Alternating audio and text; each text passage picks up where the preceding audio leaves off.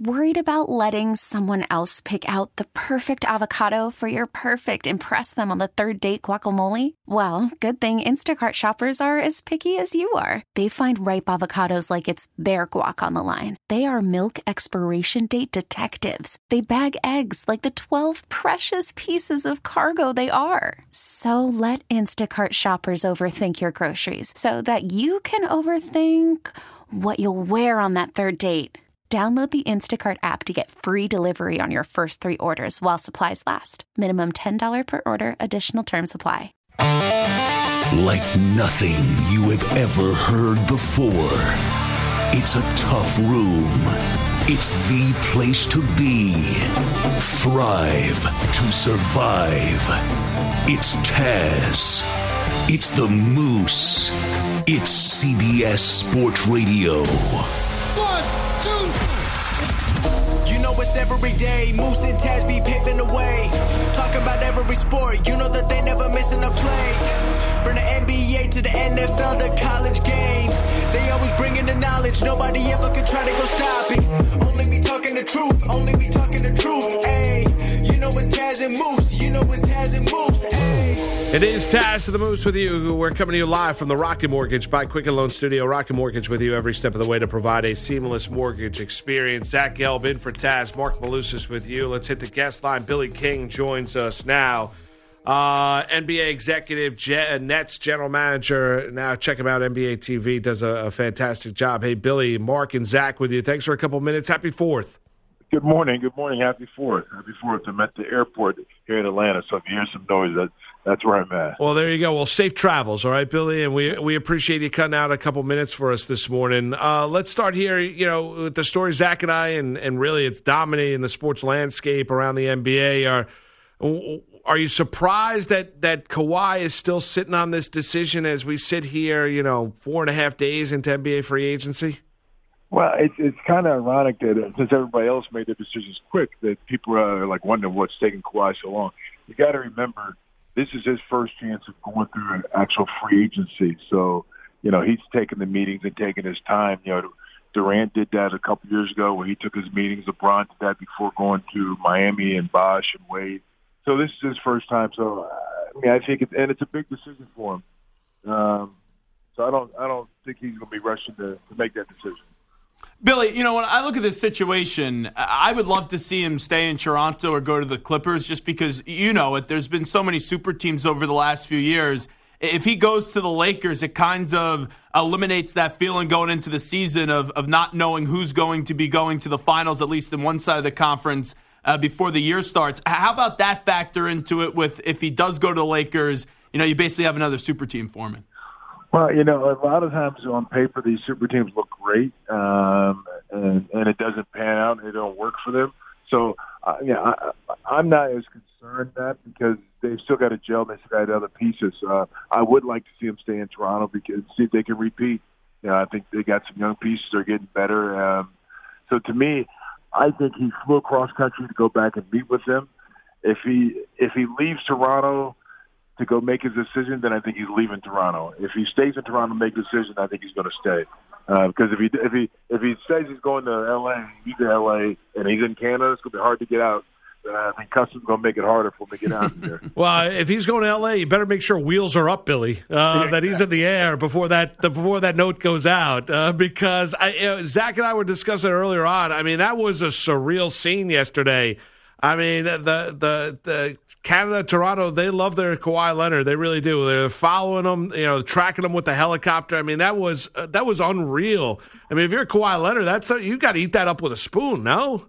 Well, you have to because, a lot of players have the support of their city. If you're in L.A., if you're in New York, or Dallas.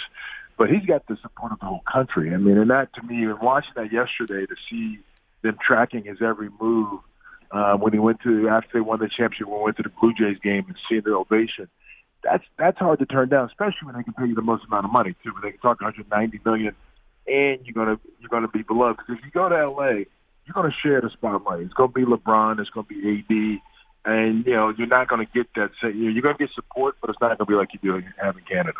We know it's down to 3 teams. You've been in these meetings before and making these pitches. How much does the pitch matter? Do you have a feeling that probably Kawhi, wakes up this morning and probably knows what he's doing regardless? Well, you take time, and Toronto sort of has the advantage. They know him. And so the questions that he may want to have answered. I heard one of the bigger questions he's trying to find out is medical. LA, what's the medical like? The Clippers, what's your medical like?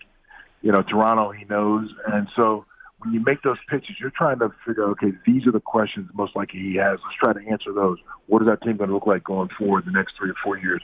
How are we going to continue to build around him? How are we going to continue when this player, is get older? So those are the questions. And after you make that pitch, then you sit back and just wonder, okay, did we do enough?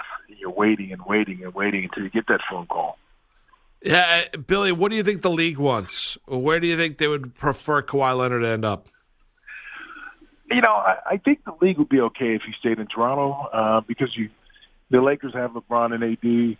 The Clippers had a nice story going to the playoffs. So, I think the league would like to see it, staying in Toronto because, it gives support to the home team that, they keep their free agents. Like when Paul George, everybody thought he was going to go to the Lakers from Oklahoma City after being traded from Indiana, and he stayed in Oklahoma City. It makes those smaller market teams, give them an opportunity.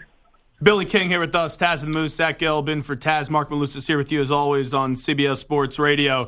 And Billy, I have to ask you about the Nets. I grew up as a Nets fan. Was on board when you make that trade with the Celtics, and I thought it was the right move at the time. And as we know, it didn't work out, and it wasn't how it was envisioned. How about what the Nets were able to do, getting KD and Kyrie, and what a job this has been, Sean Marks turning around the franchise? No, I think Sean has done a great job. I texted ownership and told them once they got the commitments from KD and Kyrie, congrats. I'm happy for them. I root for the borough. I'm living there. I was just there a couple weeks ago visiting friends. So to me, I think Sean did a great job, and it proves that there's different ways to build a franchise. You can do it with picks, but ultimately you've got to be able to draft right, which I think Sean did, and you got to be able to develop players, which I think Kenny's done. And there's been a lot of teams that had a lot of picks, but they never developed the players. So I think they did both things and very well. So I give them a lot of props. Yeah, and Irving and Durant, how do you think, Billy, how do you think they work together? We know they're great friends, but how do you think this plays out in Brooklyn?